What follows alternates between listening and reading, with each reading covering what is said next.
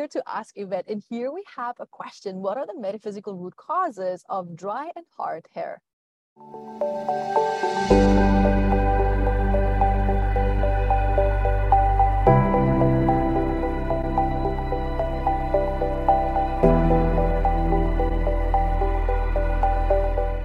Hi everyone, Yvette Rose here and welcome. I'm so excited for this episode. And also for those of you who don't know me, I'm Yvette Rose. I'm also the founder of Metaphysical Anatomy Technique and also the book, which is a big book of 679 medical ailments that is designed to help to know and understand the psychosomatic stress behind ailments for adults. And we absolutely also have the children's version amongst many other books as well.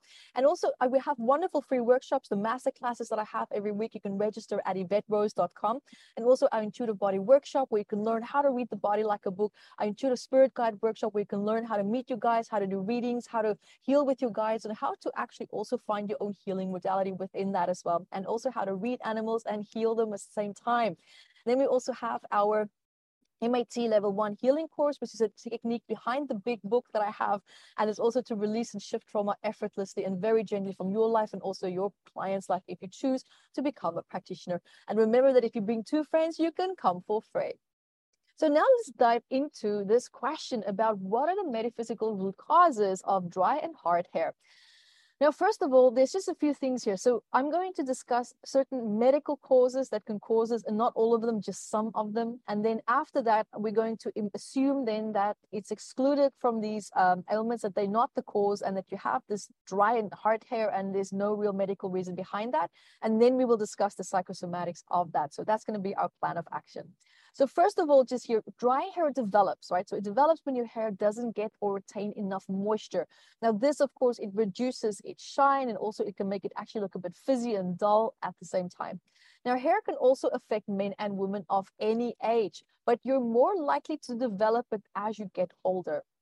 Now, your hair, for example, also consists of 3 layers, right? So if your hair is healthy, natural oils under the outer layer actually help to protect the inner layers, and they can also reflect light, making your hair actually appear really shiny.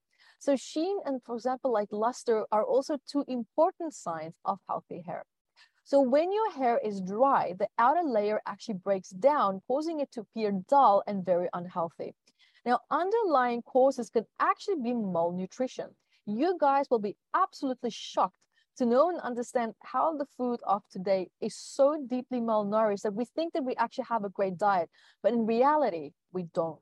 So what I love to do, for example, with my hair is I love my omega oils, especially omega-3, because it's anti-inflammatory. The moment you add 6 and 9, making the combination, and you know you have autoimmune diseases or you have anti-inflammatory problems, like a lot of inflammation in your body, I would highly recommend that you switch down to omega-3, and your hair is gonna love it, absolutely love it. And so let's have a look at another medical condition that can actually contribute this. So one is hypoparathyroidism. Now, say, for example, if you have this, that means that the parathyroid gland in your neck actually produces too little parathyroid hormone, which actually decreases the level of calcium in your blood. Now, calcium is a key nutrient for healthy hair, as well as bones, teeth, and other issues. However, if you have too much calcium in the water that you wash your hair with, now we're going to have dry and hard hair. So that's also something to keep in mind as well. Now, another one that we can have is hypothyroidism.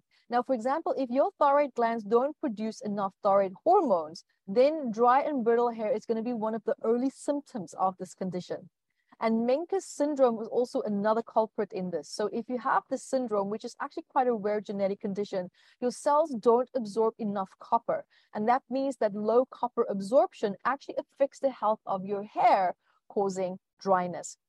So now let's, for example, say if you did have one of these medical ailments, then I would highly recommend that you look at the psychosomatic stress of these ailments first, and then listen to the psychosomatic generalized patterns and algorithms behind dry hair if there is no ailment connected to it.